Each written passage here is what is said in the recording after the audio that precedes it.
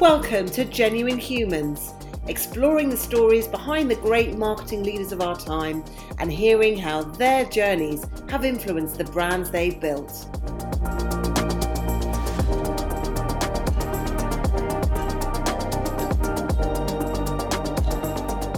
Brought to you by The Social Element, here are our hosts, Tamara Littleton, CEO and founder, and Wendy Christie, Chief People Officer. Welcome back to our Genuine Humans podcast, and I'm here with my lovely co-host, Wendy. Wendy, how's your week going?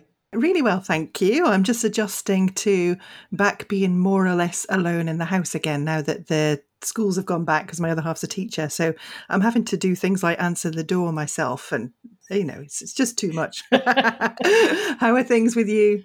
Oh, no, going well. I've been having meetings with people in offices. It's very, very exciting to be going back and seeing humans again. And talking about humans, we are joined today by someone that I admire greatly. And we first bonded over slogan T-shirts like "Be Kind" when we met at a Marketing Society event. We'll hear more about that philosophy later. But first things first, welcome to the podcast, Celia Pronto. Hi, how are you? Very good. It's lovely to have you here. Celia, you're the MD of Love Home Swap, but I would like to go backwards a little bit, if that's all right, because I'm always fascinated. So you're the MD, but you've been in marketing for a while, and you've worked with like the Casual Dining Group, Intercontinental Hotels, and many more brands. But how did you fall into marketing? Was it a falling in sort of situation? Can you tell a little bit more about your story? Absolutely. So firstly, thank you so much for having me on. It's an absolute pleasure to be here with you. So I definitely fell into marketing. I think marketing chose me rather than perhaps me choosing it. I started out, believe it or not, wanting to be a chartered accountant. And people normally look at me very strangely when I say that. So I got my undergraduate degree in accounting, finance, and tax, believe it or not. Okay. And started out my career, went to work. My first job was as an accountant. I realized on day 2, I hated it and I could not be an accountant. Uh-oh. And then, but really wanted to get some general commercial experience. So I ended up working for this company that represented brands like Nestle and Unilever, and they effectively helped grow market share in sub-Saharan countries. So I joined them really working a lot on logistics, supply chain, shipping. So got really good commercial experience. And it was while I was there, I guess, being exposed to brands like Unilever and Nestle that I suddenly developed this interest in this thing called marketing. And so I went back to study, studied part-time, and desperately wanted to get into Unilever. It took me 3 goes to get into Unilever. In those days, they only took graduates. And by this point, of course, I wasn't a graduate. So it took me 3 goes. And finally, I got into Unilever. And that was really my birth in marketing. And I just absolutely adored my time with them. Fantastic. So that you're very sort of persuasive to keep going 3 times. Determined, I think, is the word. Definitely. Wonderful. And so obviously you've been working in the travel sector. Was that a sort of a particular love for you? No, again, it was one of those squiggly career type opportunities. I'd been at Unilever for, I spent about 3 years with them actually, and then decided to move to the UK. Moved to the UK, and at the time I moved to the UK, I was in the middle of doing my MBA. One of the modules that we studied was services marketing, and I was fascinated by this idea of how you market something when you don't have a physical product. And so I really wanted to get services marketing experience when I first moved over. And I fell into digital. So that was really my sort of falling in love with digital and where I've stayed ever since. And it was a few years after that, I got an opportunity to join. Initially, it was Rank Group. That was really my first sort of leisure experience. So Rank in those days owned Grosvenor Casinos, Mecca Bingo, and they still owned the Hard Rock Cafe brand. So I joined them to set up their interactive division. And then from there, I went on to work in hospitality at Intercontinental Hotels Group, working in their e-commerce business for about 3 years. I then segued into travel and was the marketing and e-commerce director for STA Travel, who in those days were the world's largest student and youth travel organization.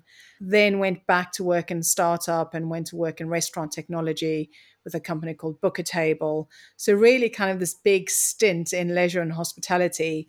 Then completely left the sector for 4 years and went to work in automotive retail, and then got pulled back into hospitality to Casual Dining Group. Loved my time there, and now back, continuing to stay in travel with Love Home Swap. So it's been an accident rather than by design. What are those? Yes, as you say, it's a squiggly career path. I like that. I think that's a great description. And if you don't mind, Celia, I'd like to go even further back than university. Really curious about how we are as kids shapes where we end up as adults. So what were you like when you were little? Oh my gosh, what was I like?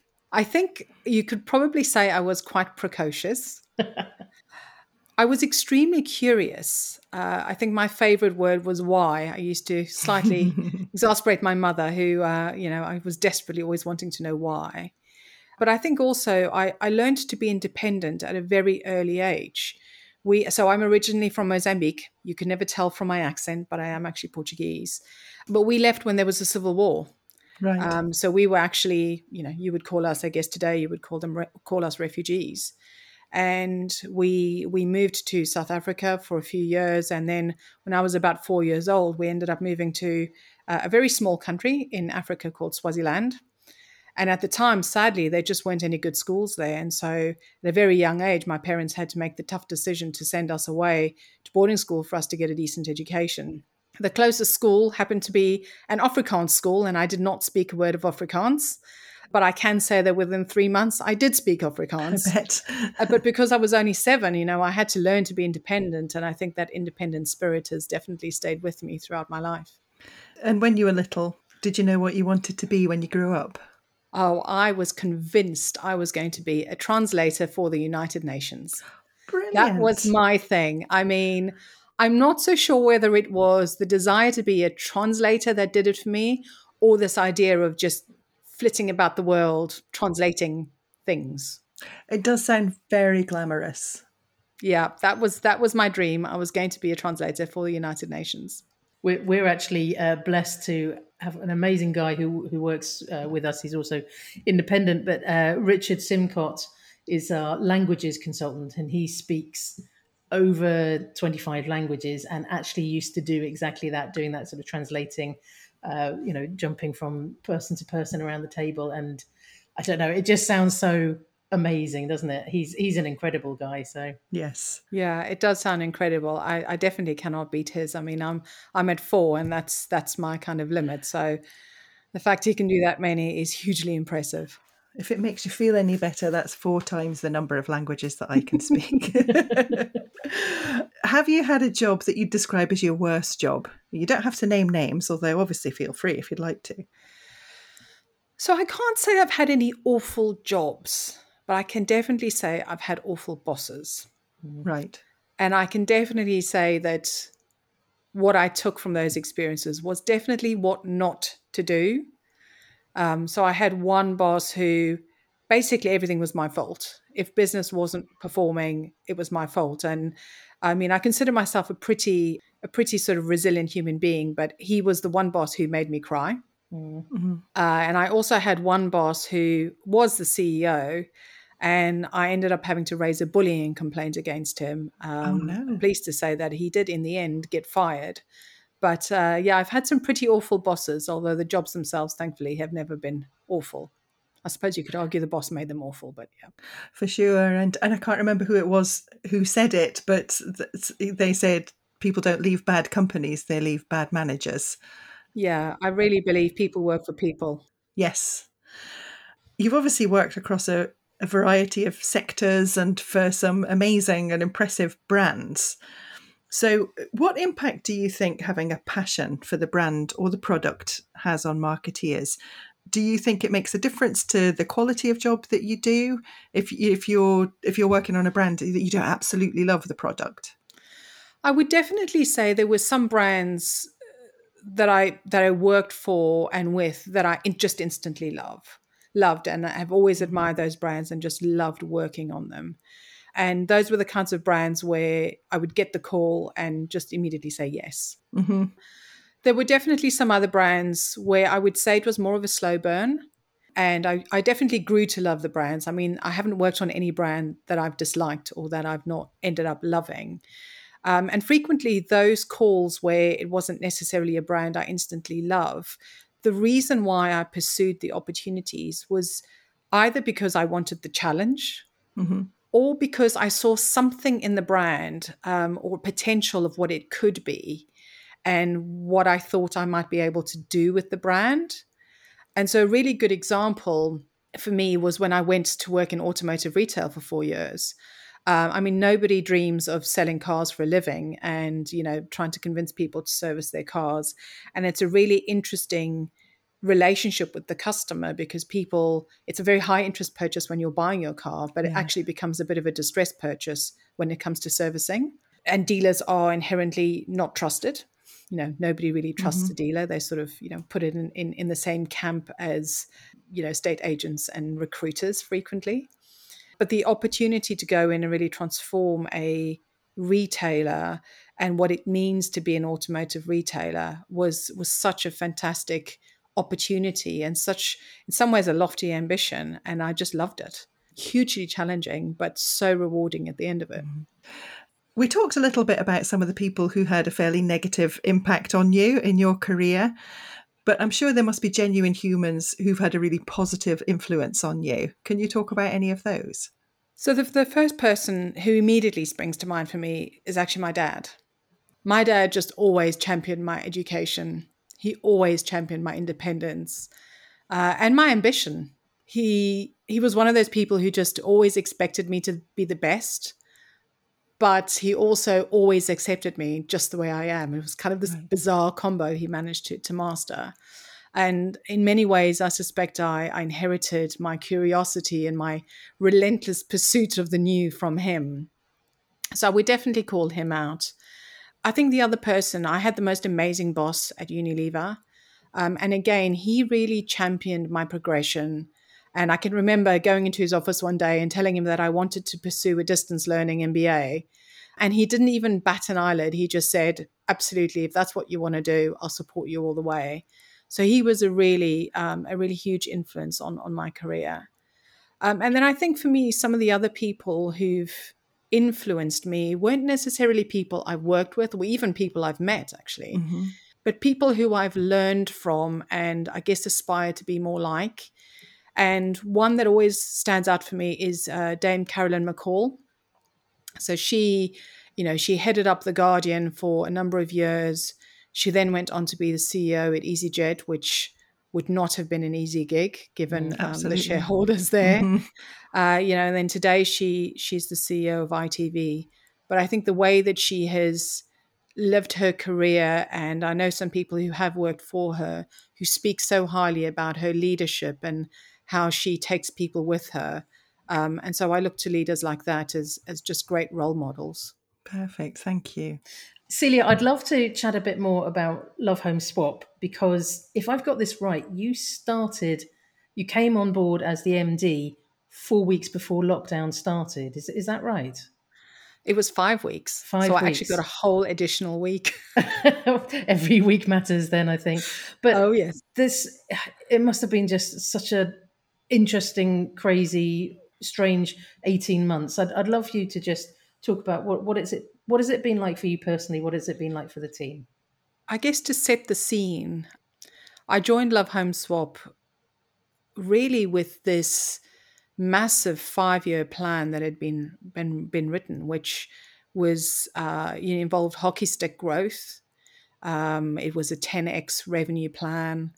It involved doubling the team in 2020 and then doubling again in 2021. So it was a really ambitious business plan. And the first 5 weeks were about getting to know the team and injecting energy and enthusiasm for where we were going. So everything was obviously going swimmingly well. And then things came to a screeching halt very, very abruptly. And what COVID did is it forced me to ask myself some tough questions.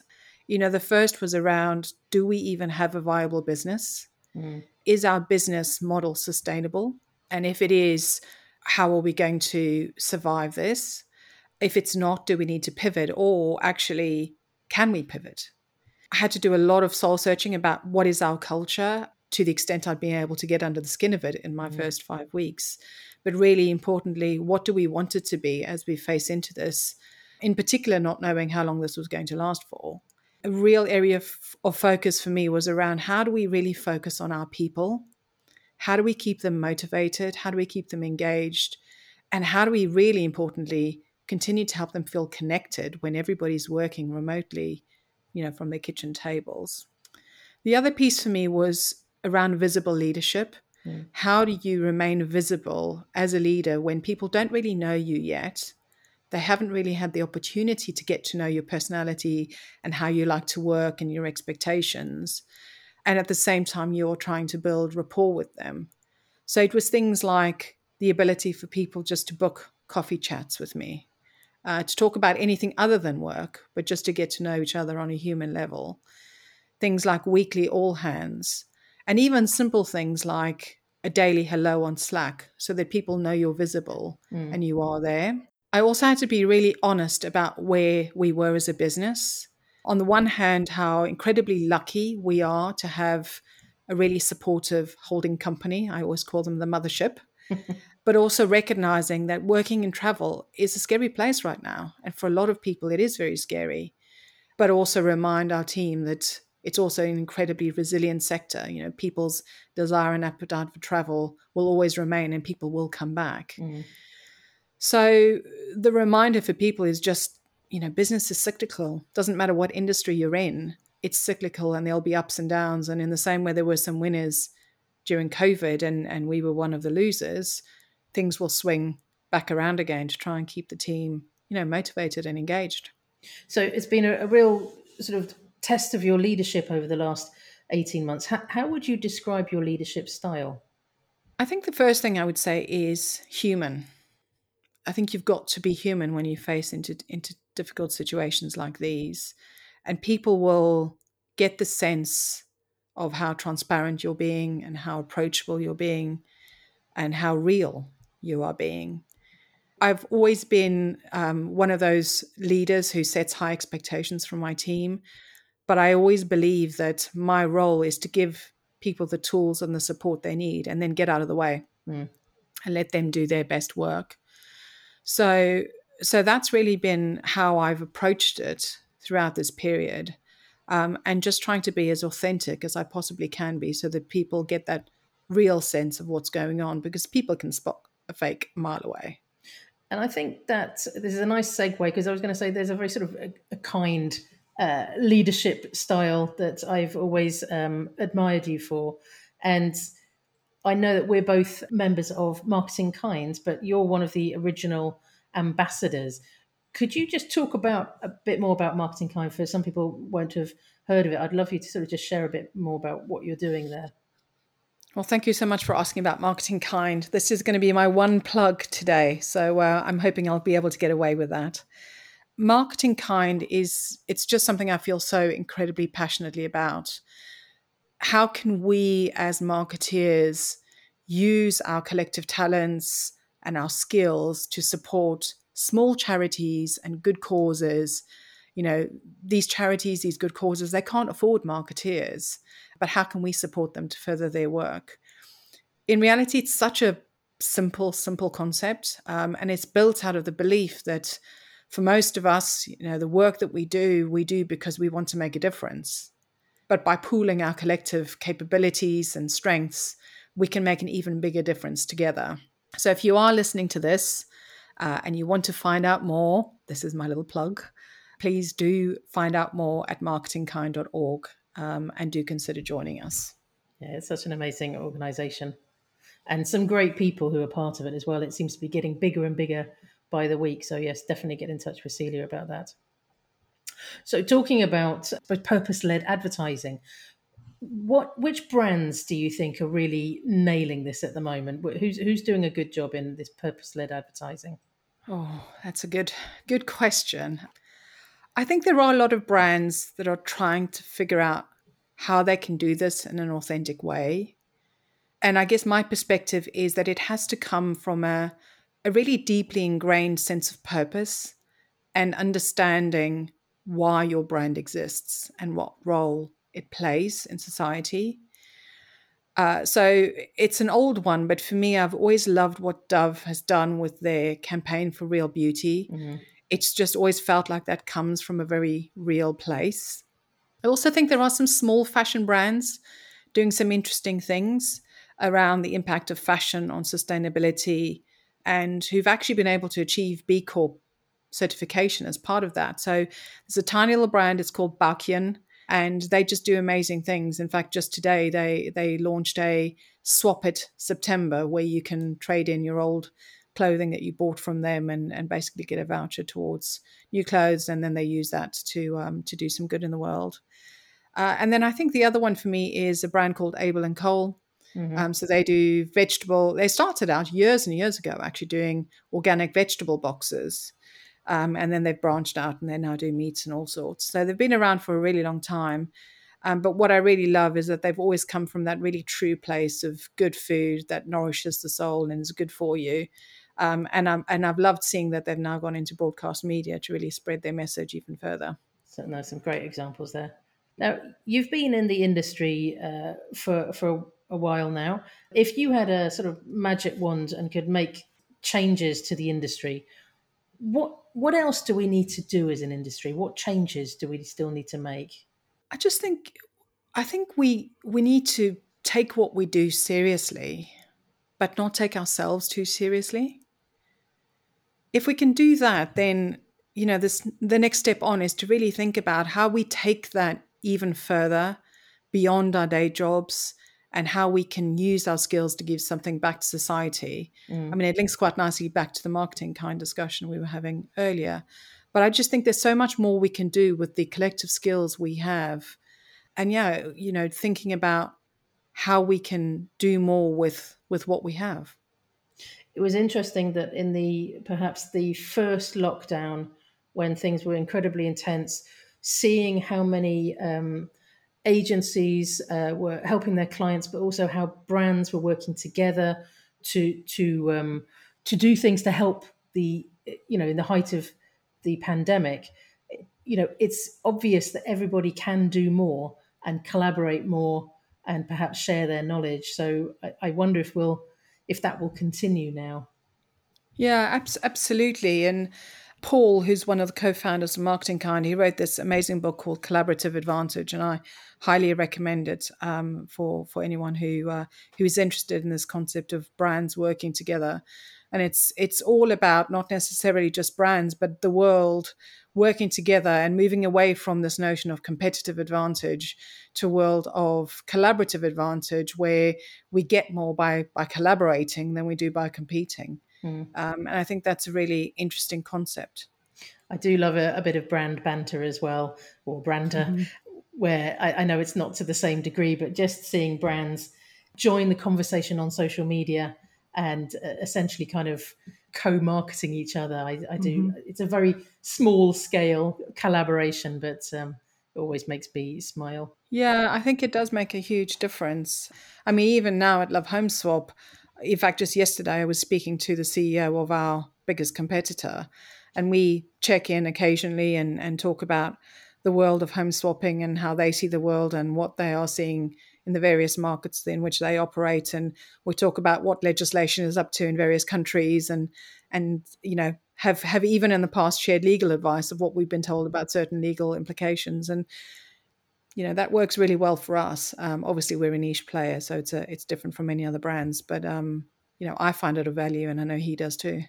Yeah, well, I think anything that can help increase that market as well, just by sort of sharing information. So I know that in a similar way, I've been meeting up with lots of agency founders over the months and just checking in on each other, actually, and it's a really good thing to do. Yeah, absolutely. Well, we're going to move on to the part of the podcast where we get a bit more personal now, Celia, if you don't mind. So I'm going to kick things off with asking how you like to spend your downtime and if you have any guilty pleasures. So I'm going to be probably fairly boring on this one and say the expected things. I mean, I love travel. I guess you'd expect me to say that. I love having a lovely meal out. And then I suppose my guilty pleasure would be shopping. Online shopping, or you kind of in person? So I'm predominantly online, even pre-COVID. Don't really have time to go to shops. And I have to say, all my delivery drivers know me by my first name. They know exactly where to leave the parcels, to the extent where if they are coming down the street, even if a parcel's not for me and for one of my neighbors, they just default to leaving it at my house because they just assume it must surely be for me. So that would definitely qualify as my guilty pleasure. I don't know if I shouldn't tar anyone else with this brush, but I have to keep my phone away from me if I've had a couple of glasses of wine in the evening, because I sometimes do tipsy shopping. Oh, wow. I don't even have wine as an excuse. I think there's a whole hashtag around Instagram made me buy it. And yeah, but still, it was very nice to meet Emily Sandé in person with those meet and greet VIP gig tickets. Oh, wow. You really went big. I went for it that time. Yeah. So I keep my phone away from me on those evenings now. So if you could swap homes with anyone in the world, living or dead, from any time period, who would it be? Well, I'd love to say I would definitely love to swap some of the homes on Love Home Swap. They look amazing. And when I was interviewing for the role, I remember spending too many hours looking at the homes going, I'm definitely going to go to that one. I'm definitely going to go to that one. And then, of course, I've been nowhere other than my own home. But I guess not strictly a home swap, but I don't know if you've seen that show, Hamilton. I haven't seen it, but I really want to. It sounds brilliant. amazing. Highly recommend it. There's a song they sing called All About Being in the Room Where It Happened, which refers to a point in US history where Hamilton basically trades the location of the nation's capital in return for the freedom to create what really became the US financial system. And I'm fascinated by that because of the consequences that created in the world and so many events that have then gone on to flow from that. So, as I say, not strictly a home swap, but I would have loved to have been in the room when it happened to have understood the conversations and the rationale. That is a brilliant answer. Now, if you could wake up tomorrow with one new skill or ability, what would it be? And I would, by the way, I would really love to have this skill. For me, it would be the ability to make everyone kind. Mm. I really just think the world would be a better place if we remember that everyone has stuff going on in their lives, that everyone has had bad experiences. And, some people might just be having a bad day, that it isn't all about you, and that maybe just a kind word or even just a thank you makes a difference. So yeah, that would be my super skill, is to wave my magic wand and make everyone be kind. Wonderful. And what have you learned about yourself during the pandemic and the last 18 months? I don't think I've learned anything new necessarily, but I think the last few months have perhaps reinforced a few things for me. The first would be that, people matter, people first, all day, every day. For me, it's all about the people. The second is that health matters. And I guess that would be the expected one, but health in its broadest sense, both mental and physical, and focusing on that for me, given I've had some health issues and those have been, I guess, worsened during COVID, really understanding how important that is, both for me, but also for those around me. And I think the piece that's probably struck with me the strongest has been how much I need to feel like I'm making a difference. Right. To the people and the businesses around me. And that's really where I get my buzz and my energy from. And I guess that just amped up for me during COVID as I thought about where I was going to focus my energies. But that's been a real learning. If Tamara and I could gift you an extra hour every day, how would you spend it? So the first thing I would say is thank you very much. I will take that extra hour. You're very welcome. I would love to have it. I would say learning. With everything that I have on my plate, I frequently feel that the opportunity to learn, to read, and just absorb new information is limited. Mm-hmm. And so for me, that extra hour would be just a wonderful gift to be able to learn. Yeah, it can feel selfish is the wrong word, but there's a kind of guilt for me if I'm spending time just reading or learning or something that I want to learn, because I think there must be something else I should be doing right now. That carved out time is so important. That's exactly it. You feel like you need to be doing all Yeah. the time instead of just thinking Yeah. and reflecting and reading. And I think that would definitely be the worthy use of that extra hour. How would your friends describe you? And is that the same as how you'd like them to describe you? I think they would definitely say driven. They would say ambitious, but possibly with a dash of silly. I like to think that I don't take myself too seriously and can be quite silly. So I think that's probably what they would say. Aside from, I guess, the expected things around loyal and all the kind of things that make you sound like a puppy rather than a friend. Everyone needs a streak of silly, I think. Absolutely. Exactly. I'm okay with that. Dash of silly sounds good to me. How do you define success? I think it's about, can you get to the end of your life, a project, an initiative, a role, and honestly say, I made a difference and I've left things in a better state than I found it in, whether that's businesses or people. Have I left it in a better state? For me, that would be the definition of success. Well, Celia, I always love spending time with you. I kind of, whenever I do see you, I do actually want to make the world a better place. So I think you've just got that sort of that vibe about you. But it's been just such a pleasure to have you today. Is there anything else that we either haven't asked you, or if you have any sort of closing thoughts, I'm going to pass the platform over to you. Thank you. I guess I would say it will all be okay. Whatever the twists and turns are that you take, it will all be okay and things will work out the way they were meant to. And I think the other piece, which has been actually a huge learning for me personally in my life, is to focus on what things feel like and not what they look like. Because I think so frequently, particularly when we're all ambitious and we're trying to get ahead, we focus on the job title, we focus on, the right brand, or whether it's going to give us the right kudos or what it's going to look like on our CV, rather than how am I going to feel about it?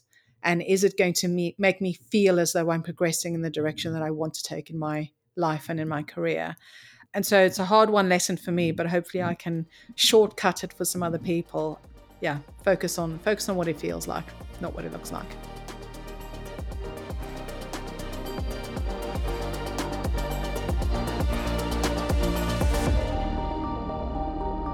You've been listening to Genuine Humans, brought to you by The Social Element. If you loved what you heard, remember to subscribe, or you can find out more at www.thesocialelement.agency.